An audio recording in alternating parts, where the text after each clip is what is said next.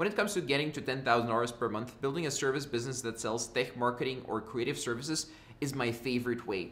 It allows you to have a high cash flow business with a high profit margin. It allows scaling even to 7 figures and beyond. Eventually, you can even sell a business like that. Also, you can automate the business and hire others to do most of the work when you can afford to do so. Despite those advantages to agencies, or drop servicing as the teenagers like to call it now, I still get a lot of questions about freelancing. You can actually get more traction faster by freelancing compared to starting as a business owner on day one and outsourcing. This is because outsourcing is a skill in and of itself. It requires time and it requires skill. It's not very beginner friendly for most people. Whereas with freelancing, if you have leads and you can deliver a service, you can start freelancing and people are already used to paying freelancers hourly rates for their time. It's not that special, right? Whereas agency work, it's a little bit different. People may not be used to paying agencies.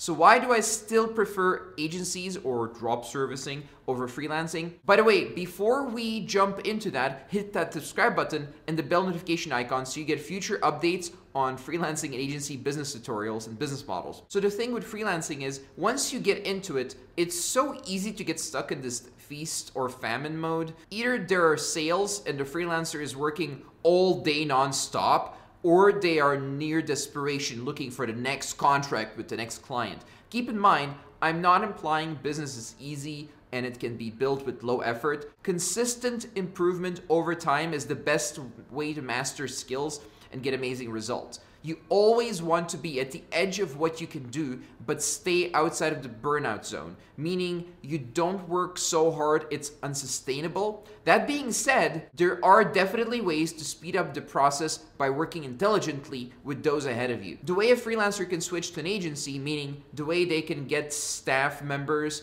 and start setting up a business model, not just sell time for money, is they can do a few projects by themselves, then start hiring for the easiest tasks first, and then move up from there.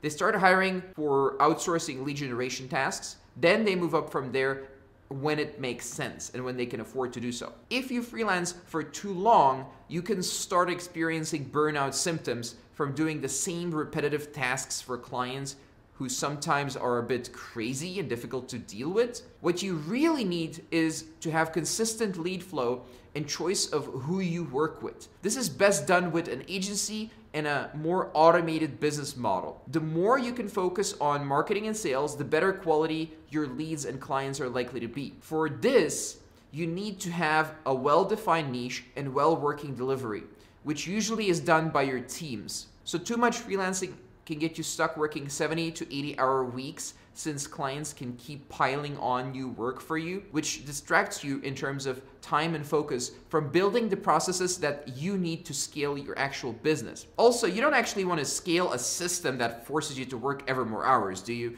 Because scaling that just means more burnouts or risk of burnouts and bad health side effects. What really works is to scale efficiently and scale a highly profitable business model. If you're someone who is overworking and you want to switch to a better business model, first make some time for yourself to work on your business.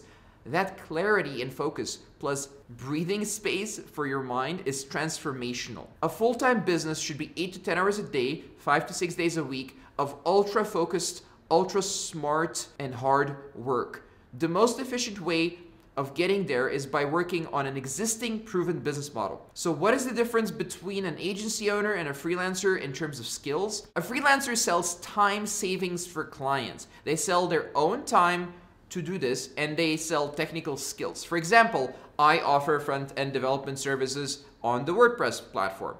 A business owner is highly focused on business activities and process growth within their own business, not so much within the client's businesses.